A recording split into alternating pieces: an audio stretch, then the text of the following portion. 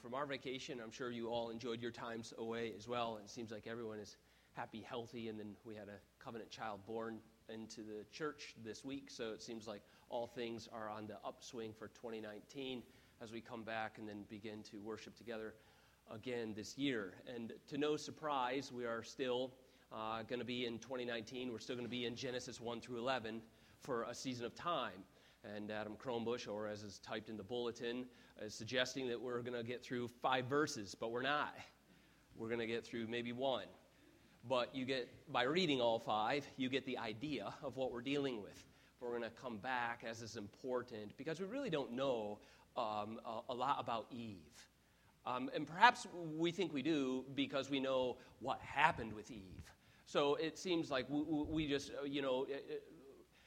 everything from this point forward, from in redemptive history, from the moment that Eve was tempted and then fell away in the eating of the fruit and then the sharing of it with her husband, and it kind of that tells the story of our lives today. And so when we think back on Adam and Eve as individuals, we kind of think in terms of we know a lot about what was significant about them, so on and so forth, and then we move on. But in reality, we really don't know a lot as far as the biblical narratives go. At this point, we know the tragedy, but then life kind of moves on, and the narratives shrink. In other words, they pick up momentum and move quicker. Again, for instance, just to start out, we talked in our small group this week, a discussion kind of was prompted from our study time about the idea of the animal skins. That's a really fast-moving thing in the story. What did they think about the animal skins? What did God instruct in the animal skins? What was told to them about the animal skins? What do we know? And the next thing, we move on into our text right here, and you have their expulsion from the garden. Then you have our text that begins, and we have the offerings of Cain and Abel. So quickly, right? Boom, boom, boom, boom, boom, boom. A matter of 5 verses. And Cain is old enough to be coming with the fruits of the ground. So you see, the pace really picks up. And there's pieces and bits and pieces there that we see evidence of or fruit of, like the bringing of the offerings, but we really don't know pedagogically, instructionally, catechetically, how they got to that place to know to do those things, what exactly the significance was of sacrifice and how they understood it and so forth. So I want to consider this morning Eve a little bit as we see her here and tease out from verses 1 and 2, really. And then we'll see next week where it goes from here with Adam and Eve and the interaction of Cain and Abel. And we'll see something of a profile there as well. With Eve, the story begins, right, with a sense of promise. Right away, you see this text here is a response to the curse. And the curse has mixed within the curse, it has this language of blessing, right? And so when we move to the text this morning of chapter 4, it's really going to be an evidence of their reception, that is Adam and Eve's reception of the mercy and the blessing of God as our first parents. And with the expectation of God's blessing upon them, even though it was a cursed context, right? This is what's going to occur to you now. And as Dan spoke just momentarily, a few moments ago, the idea of child rearing and the concept of having progeny, and then the difficulty of delivering an offspring or a baby into the earth. And then the idea that it's not just going to be a single child that will be born in your home, but it's plural in the text. You will have multiplication, very hard difficulty in the rearing or the giving of children. So you have this language of blessing and mercy in the concept of children, but yet it's in the context of cursing and difficulty. But you see, the very first act of faith in the text is where Adam renames his wife, right? You saw that last week, and Dan has covered it sufficiently. I just want you to appreciate it as we move to verse 1 of chapter 4. But you see, after this language of you're going to die in 19 of chapter 3, there's verse 20. The man changed his wife's name to Eve. You see, why? Why did he make that movement? After hearing you are going to die, Then he moves to name her Life, or Mother of the Living, because embedded within the punishment Adam is hearing, yes, cursing and difficulty, but embedded or enmeshed within the word of punishment is the promise of God's presence. You see, he will here accompany them. He will strengthen them. He will support them in the fulfilling of their calling. For their calling remains the same. Fill the earth. Subdue it. Exercise dominion over it. And it's not necessarily a given that Adam would turn, right, and name his wife something very promising, like the mother of all the living. It's not a given. Okay, we might skirt right past it because the narratives move so quickly, but it's not a given that that would be his necessary response in the moment, right? It's an act of faith. It's not robotic. Well, of course, he's going to, the very next move in the story is he's going to say something promising, or after God says something very difficult to him. No, remember, we already had a failure of faith in the garden. And now we have a fallen man and a fallen woman. And here the word of the Lord goes forward. And we might assume he's going to respond this way. No, it's an act of faith. The very first act of repentance and faith we see in the text. I hear the word of the Lord. I believe it to be absolutely true. I am in the wrong. I need to repent and believe. And so at this point in the story, as we have the reader, that is the people of God, as we read the text, at this point we're through 3 chapters and we simply know Eve as woman. That's what we know. We know Adam here and man. We know Adam, but we simply know the woman as the woman of the text. Because, why? Well, because she was taken from man. We have that information. She was taken from man, and then she was given unto man to be his direct, empowering help.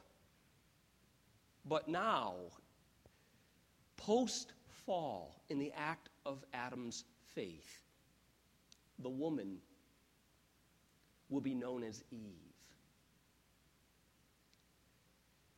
That is, as Herman Bavinck, a Reformed theologian, Herman Bavinck says, because the woman gives way to the mother. You see, this is how Adam is conceiving of the word of the Lord and receiving it in faith. And that word of the Lord that is birthing and strengthening and bringing him in faith.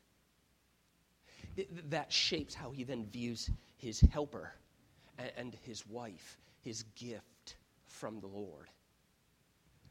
So that woman, you're woman, for you came from man. And at this point in mercy and grace, woman gives way to mother.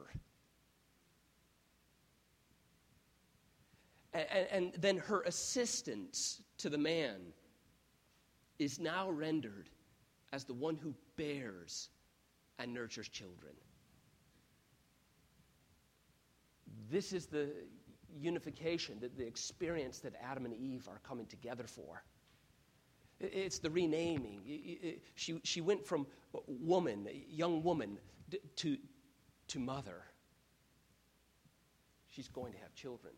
How do you know that? How do you know that? Because the word of the Lord has said it.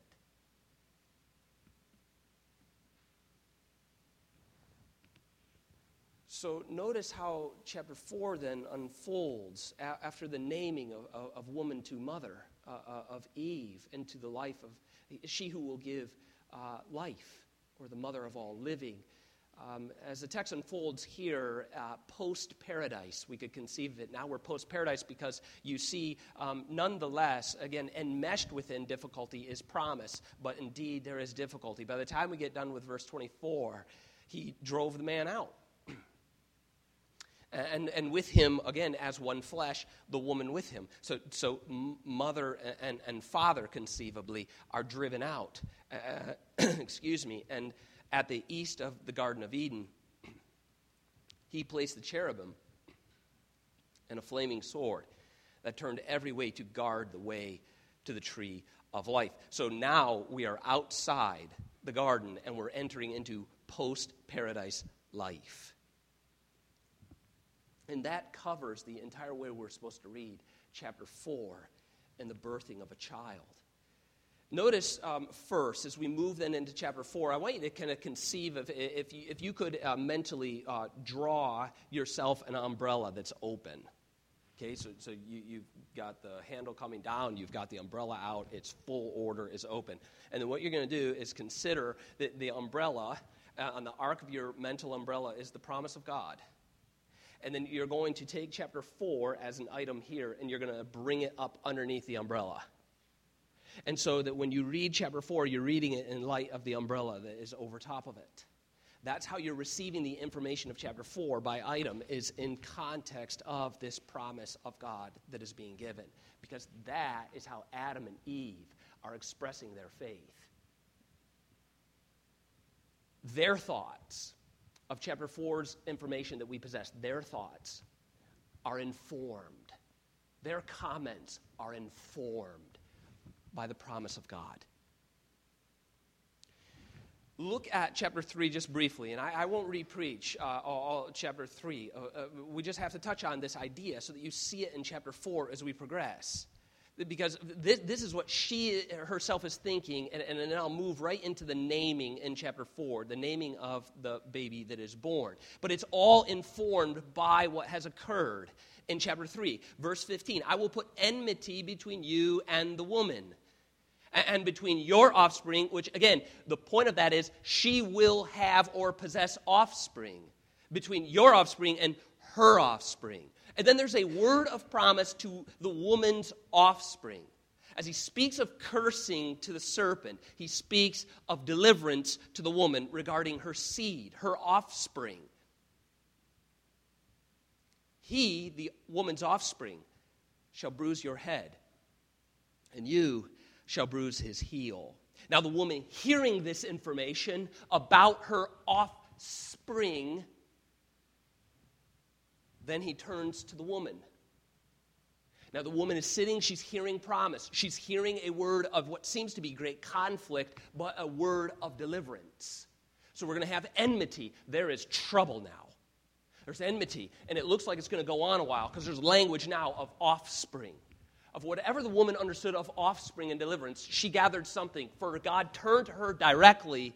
Exactly how it all went down and everything, we don't know. But we have this in the text. To the woman, then he said, I will surely multiply your pain. With regards to what? With regard to childbearing. You see? You're going to have children. And then it goes on, in pain. I'm saying you're going to have pain in reference to what? Childbearing. In pain, you shall bring forth children, plural. And then we jump down to chapter 4. That's why I want you to know those texts right before you read.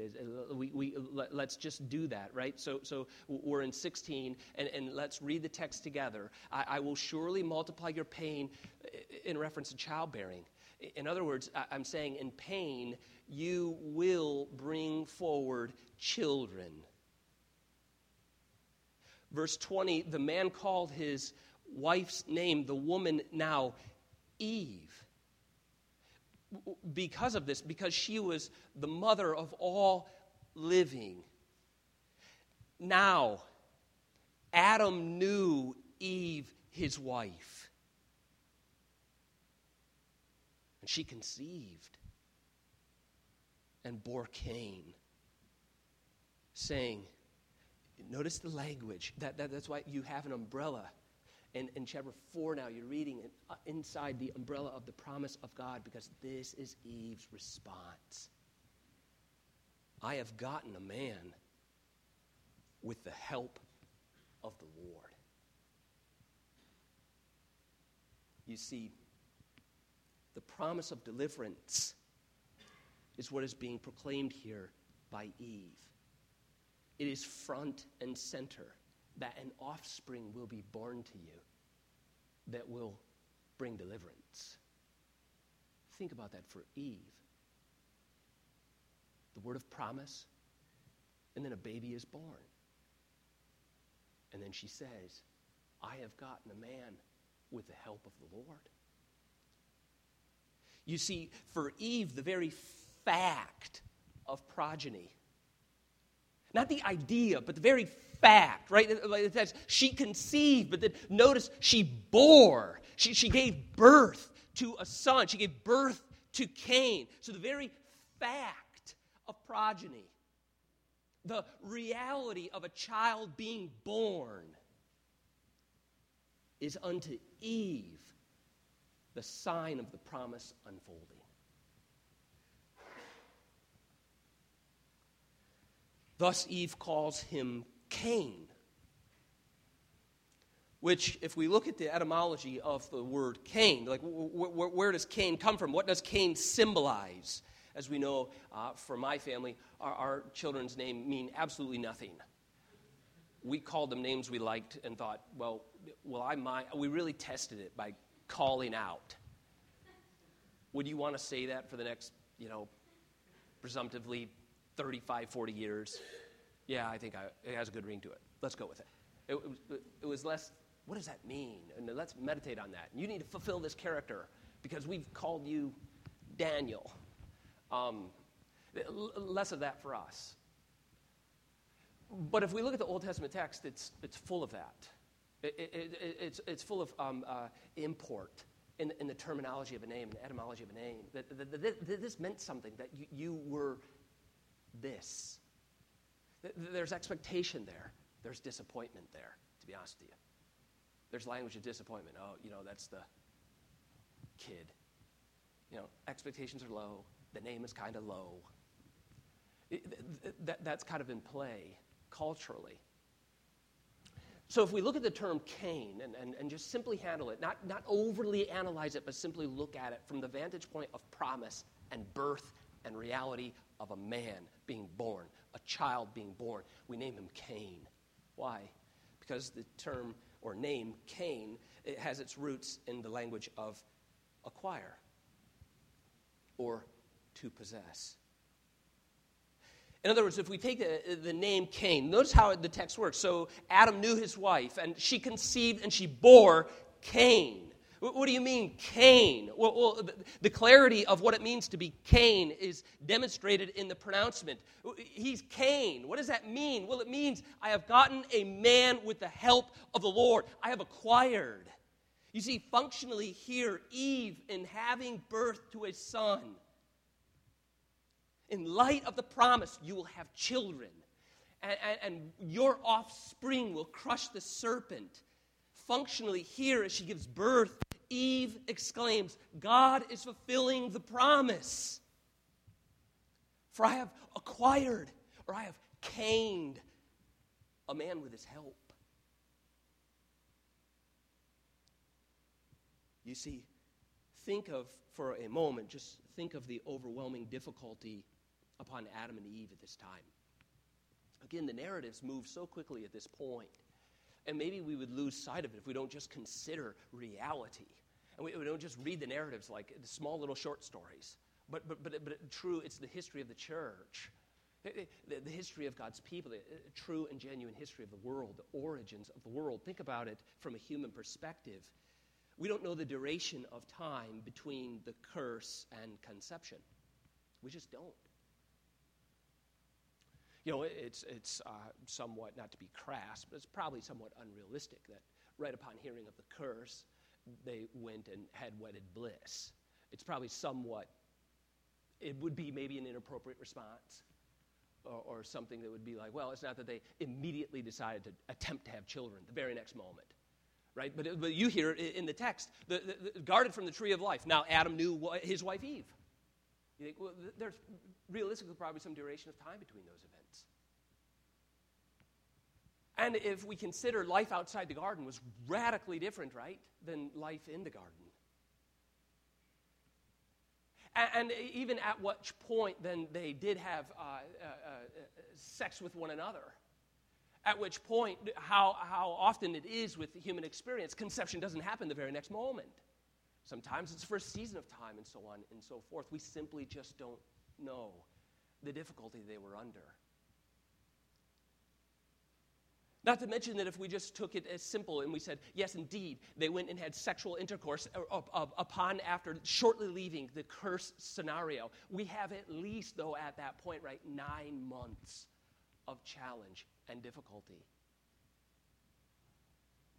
Again, think of life outside the garden for Adam and Eve, where they were so harmoniously in the place of perfection. Now they are in a place of creational discord. Newfound hardships that they had never experienced. It's hard for us to experientially grasp because we've never known life without hardship. But they did. They knew a perfect, harmonious context. And even if you only had 9 months outside of that difficulty, that would be an extremely difficult 9 months. There was a newfound antagonistic relationship or predation relationship between man and animal that had never existed. Right? And you go back to Adam's role over the garden where he's naming the animal types. And he has this harmonious relationship with created order. And now it is one of predation and danger. You think about the disharmonious relationship between man and ground. Again, whatever his experience was of the fruit of the garden, in the garden, it wasn't what his experience is now post-curse, that you indeed will have labor, and by the sweat of your brow, you will bring forth produce. Man and the atmosphere. You know, new weather patterns that were not present in the garden. This was all extreme compared to their days in paradise. And it's this difficulty, if we could enter into it, even by imagination, and seek to understand what it would have been like, it makes so much more sense to the thought that Eve now thinks that Cain is the Redeemer. Oh, how they longed to have what was wrong made right, even if it was 9 months only. How they waited for the promised offspring. And now, behold, a baby is being born to you. Notice further the curious element of the text. I'm sure you think of it when you read it, but this curious element within this text that helps explain some of the dynamics going on is Eve referring to her newborn son as a man. Do you see? Now, Adam knew Eve, his wife, and she conceived, and she bore Cain. She acquired. She bore acquirement.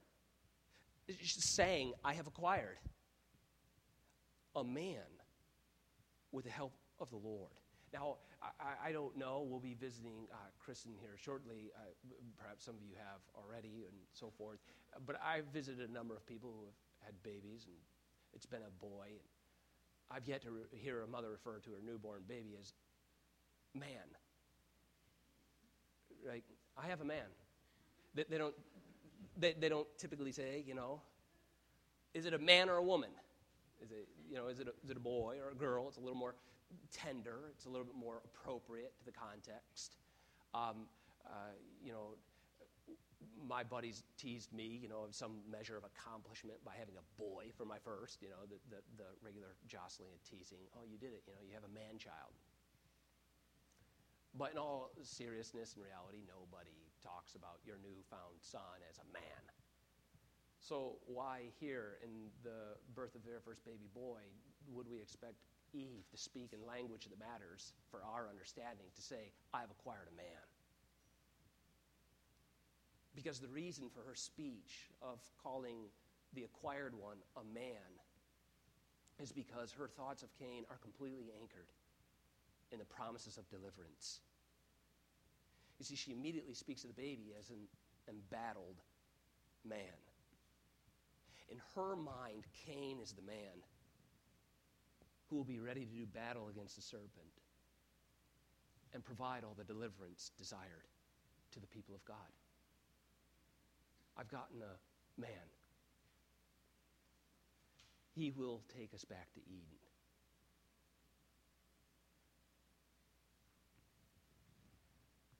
Luther comments helpfully here. He says, quote, It is as if she was saying, I have gotten the man of God, who will conduct himself more properly and with greater good fortune than my Adam and I conducted ourselves in paradise. For this reason. Listen to Luther's comment. I think that's exactly the dynamics in the text. She's looking at Cain. You will have children and offspring. Your offspring will rise and destroy the dragon.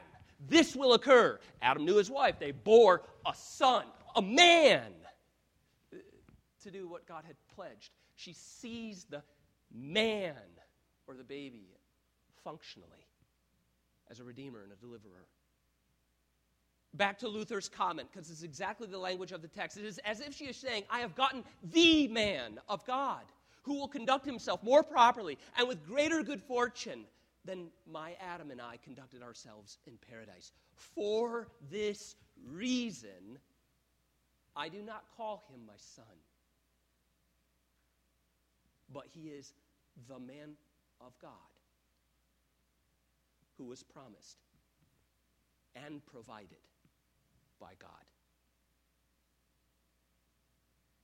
You see, because Eve was trusting in the promises of God laid out for her after the fall, she faithfully but mistakenly believed Cain to be the one about whom the Lord had given his promise for deliverance. Doesn't that make the heartbreak of the Cain and Abel narrative all the deeper? She had nothing but promise and hope for Cain. Believed him to be the deliverer, and he will turn out to be a murderer. There's a powerful lesson there, and we'll consider it next week. But I want you to consider with me two things that we learn here about Eve. In the profile of this woman that we really know a lot about in one sense, but we really know very little about in another. I want you to see her profile expressed here in chapter 4 just briefly. There are two things I want us to consider. Number one, when we conceive of Eve, and we read the text that Adam knew her, and that her name is the mother of the living, and she knew that. And she laid hold of verse 15 and 16, that she'd have children born, that one would come from her, that would take them back and make what was wrong, it would make it right. And then after she conceives and she bears out this child, she says, I have gotten a man, not just simply by multiplication, but I've gotten a man with the help of the Lord. Specifically from the Lord. He promised, and I have gotten. And these two things are related. First of two things I want you to consider when you think of that language and you look into that profile is that Eve is a woman of faith.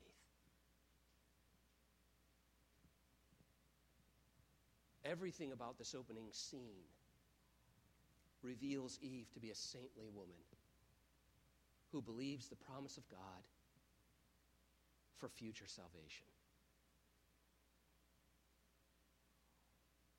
You see, it isn't that I just had a baby. I have a man who has promised me and going to make everything right. How do you know things are going to be made right? God told me.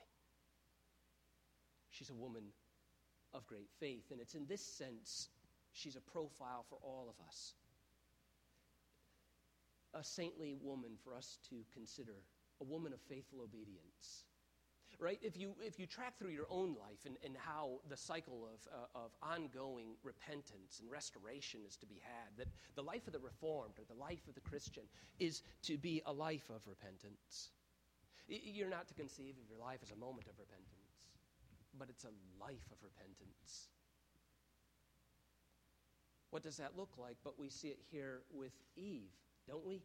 She sinned against God, of which we all know very well. She clearly repented of that sin, for she hasn't persisted in it.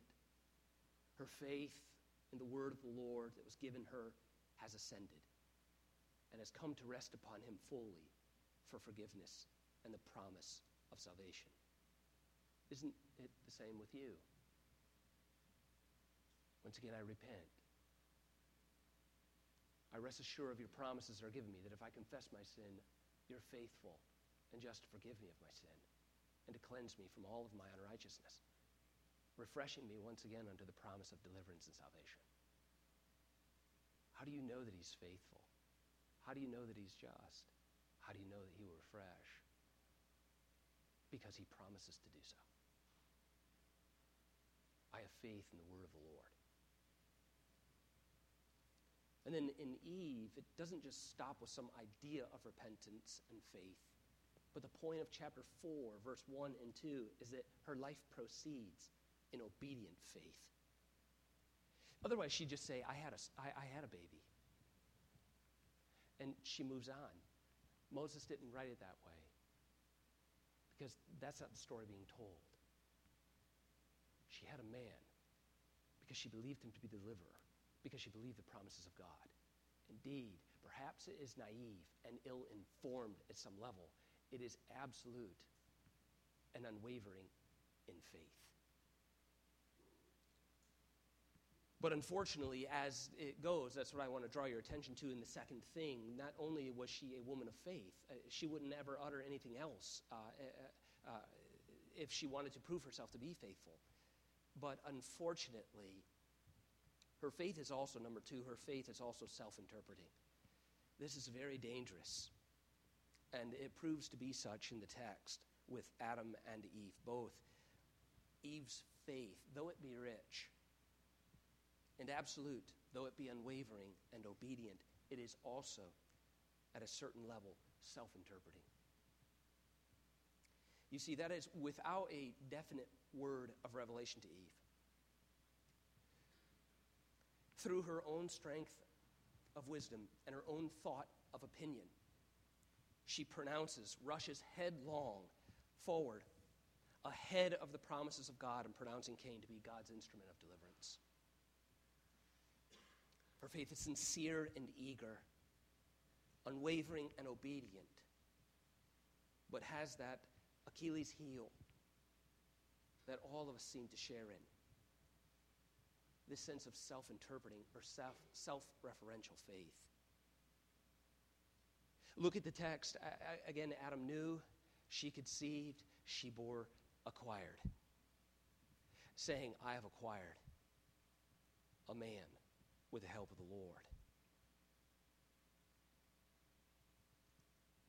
I just want to read just forward, just a little bit into the text to give you a little indication of where the text then goes as we get to peer into a little bit of the challenges with parenting and the idea of family dynamics and the hope of an offspring. To Eve, it is ill-informed, self-referential. I want to go back and I want things to be the way they ought to have been in first place. And that sense of self-reference and that sense of self-interpretation then gives way to improperly assigning God's delivering hand.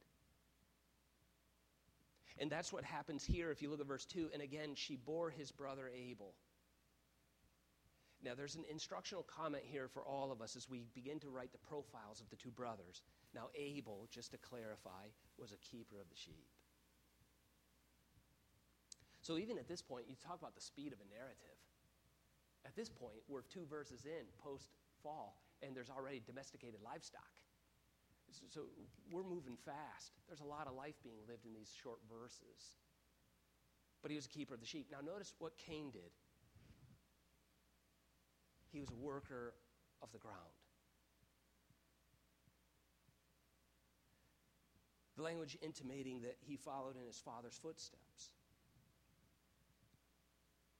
But you see, the language of, I have acquired a man with the help of the Lord, who's just like his father in some respects,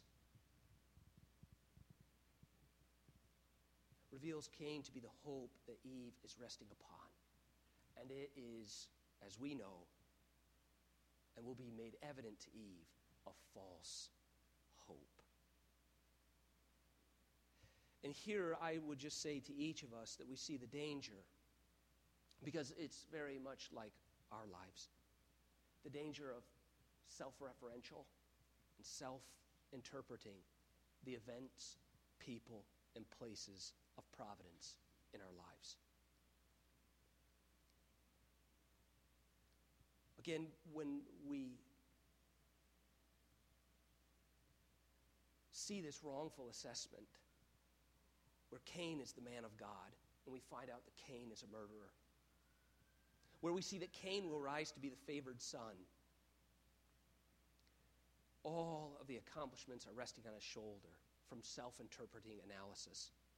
We see that Eve is in great error. And so the word of caution to each of us on different levels and in different ways, that consider your circumstances for a moment. Some of you in difficulty, what you consider to be great difficulty, some in great ease, and everything in between, relationally, occupationally, geographically. Whatever you perceive the challenge to be, when you take upon yourself the title of ultimate interpreter of events, people, and places in your life, you are sure to err.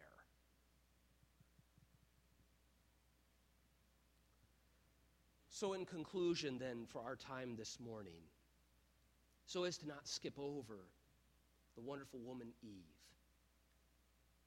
Eve's faith is instructive to us in two ways. Number one, absolute faith in the promises of God is richly rewarding. You see, sure, she here over-assesses, wrongfully assigns Cain to be the next great hope that's going to be their deliverer, the promised one, who heartbreakingly turns out to murder his brother. But in faith they proceed. And after Abel has passed, some season of time goes by, the maturation of faith continues. They birth another son. His name is Seth. And the language of verse 25 of chapter 4, and Adam knew his wife again, and she bore a son, called his name Seth, for she, that is Eve, said, God has appointed for me another offspring instead of Abel, for Cain killed him. To Seth also was born a son, and he called his name Enosh. At that time, people began to call upon the name of the Lord. A godly inheritance given to Eve. And we learn through the story of Eve, absolute faith in the promises of God is richly rewarding. Number two, and this is in conclusion, number two, the profile in Eve's faith that is instructed for us is the providence of God must be prayerfully weighed, not self-referentially interpreted. You see, we mustn't interpret the works of God in light of the conclusions we want. How often do we do that? We have a conclusion that we want to keep. We have this narrative story about our life that we don't want intruded upon. And if we really want to protect it, we'll find a way to get there. But what damage that will do to our faith in the process. This is not faith, but is manipulation. Don't kid yourself. It's your own confirmation bias when you interpret all the events, people, and places in your life just according to the narrative that you're seeking to protect. We are sure to err, for the Lord cannot be manipulated. So then how do we interpret life rightly? That's my last comment this morning. How then do we interpret providence, life, people, and places? How do we do so through faith as Eve did, and do so maturely so that our faith matures and is rich?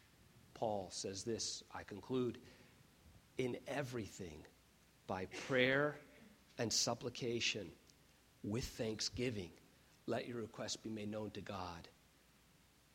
And the peace of God, which surpasses all understanding.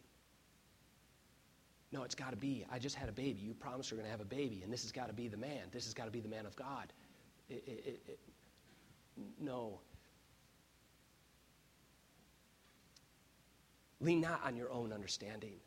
And the peace of God, which surpasses all understanding, will guard your hearts and your minds in Christ Jesus. Let us pray. Father, we thank you for your holy word.